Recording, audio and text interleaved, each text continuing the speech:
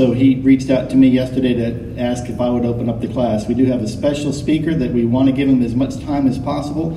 Paul does a great job when he fills in for Lou, so we want to hear what he has to say for us.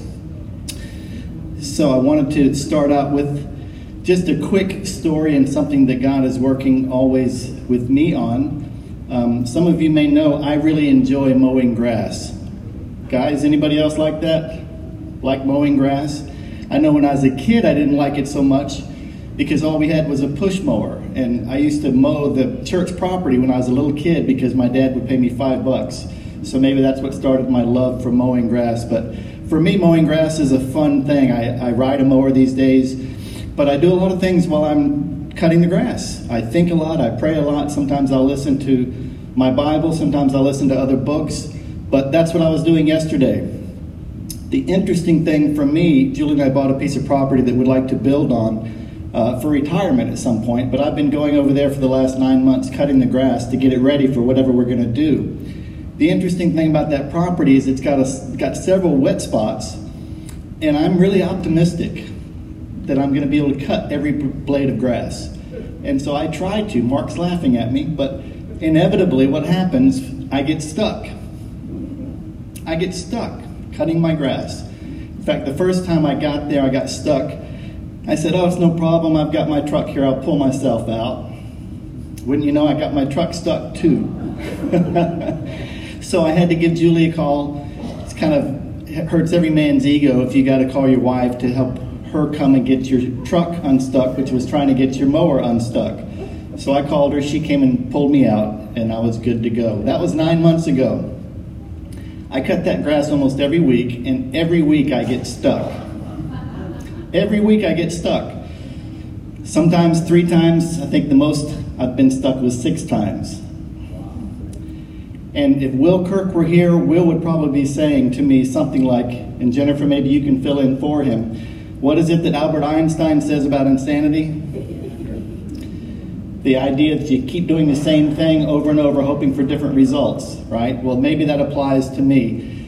Well, I'm sure certain it does in some ways. But I get stuck all the time when I'm mowing my grass. And I'm enjoying it, but here's one reason I do it. Number one, I want to cut every blade of grass. I want to prepare every inch of property that we have ownership of, in the sense that it's our responsibility to take care of it.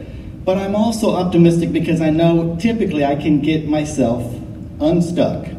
Either myself or my wife can come get me unstuck. So I started thinking, in life, do we ever experience that sort of thing? Getting stuck.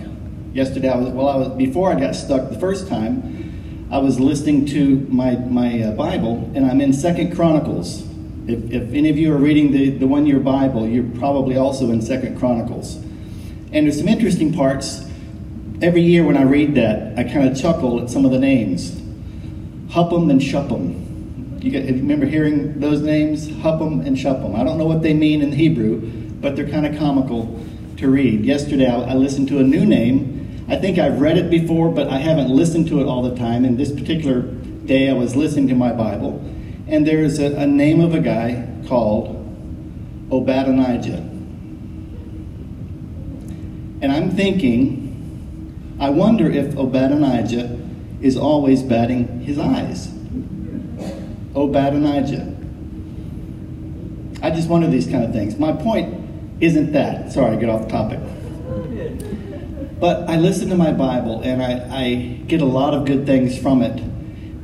And I'm thinking, while I'm cutting my grass, yesterday I got stuck once, pulled myself out, kept cutting again, and I got stuck a second time. And when I went to get the truck to pull myself out, I got a text from Lou saying, Bill, will you introduce class today? I'm on vacation. I knew he was on vacation. So I responded and said, yeah, I'll be happy to do it. And I started thinking, what would be a good introduction?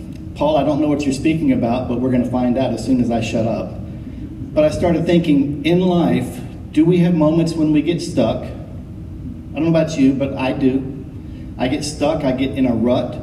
There's a difference with being in a rut and being stuck. In a rut, you're still going, but you're kind of going in the same path because you get stuck in a rut. But there's another kind of stuck. It's coming to a standstill. And I get there sometimes. And I don't know if you were in, everybody come from the service we just came out of. What a great service. And the songs that we sang were amazing. One of them that spoke to me that I think applies to this: my sin was great, his love is greater. When we get stuck in life, well, we do things when it's real, not virtual stuck, but it's a real stuck, but we call AAA or whoever, we get unstuck. I'm thinking an example. I'm also in Romans, and earlier this week I was reading in Romans 7. See if you can relate to this. Wow. Romans 7, 21 to 25. This is Paul. We know Paul's story, but this is the New Living Translation. It says, I have discovered this principle of life, that when I want to do what is right, I inevitably do what is wrong. I love God's law with all my heart, but there is another power within me that is at war with my mind. This power makes me a slave to the sin that is still within me. Oh, what a miserable person I am. I think the King James Version says, oh, what a wretched man I am. Who will free me from this life that is dominated by sin and death? And here's the part that I love. He says, thank God, the answer is in Jesus Christ our Lord. So you see how it is. In my mind, I really want to obey God's law, but because of my sinful nature, I'm a slave to sin. Isn't that a good answer to when you get stuck? I'm a wretched man, and I want to do the right things, and I don't. Even Paul said that. But thank the Lord that our solution, our rescue, comes in Jesus Christ. You know, in today's times, we're all affected with this COVID stuff. I don't know about you, but it can make us feel isolated and alone, even if we have our immediate family members with us. I'm thinking back in the Bible times. Remember when Jesus spoke and he said, unless you eat my flesh and drink my blood. Remember that passage? And the disciples were saying, oh no. He's saying these words again. Well, if you read that passage in John, it says many of the disciples at that point left him because of what he was these are hard teachings. Jesus looked at his disciples, the 12 remaining. He says, will you lead me too? And I love Peter's response. You remember what he said? Peter says, Lord, to whom else will we go? You have the words of eternal life. I'm thinking both of those scenarios, Jesus is our answer. If we're stuck in a rut going in the same place the whole time, Jesus is our answer to get us out of that rut, to go on a different track. If I'm physically stuck, not movable, he can also pull me out. And he's not limited by what kind of truck and how long a rope he has to pull us out or any of that kind of stuff. He's all powerful. If we're discouraged, if we're not doing those things that we want to do, Jesus is always the answer. And like Peter, I don't know about you, but I say, Lord, who else do we have to follow? You have the words of eternal life. So maybe you're in that situation like me. Maybe you're stuck in a place that you need to get out of. Jesus is the answer. Maybe you're not stuck. Maybe things are good in your life.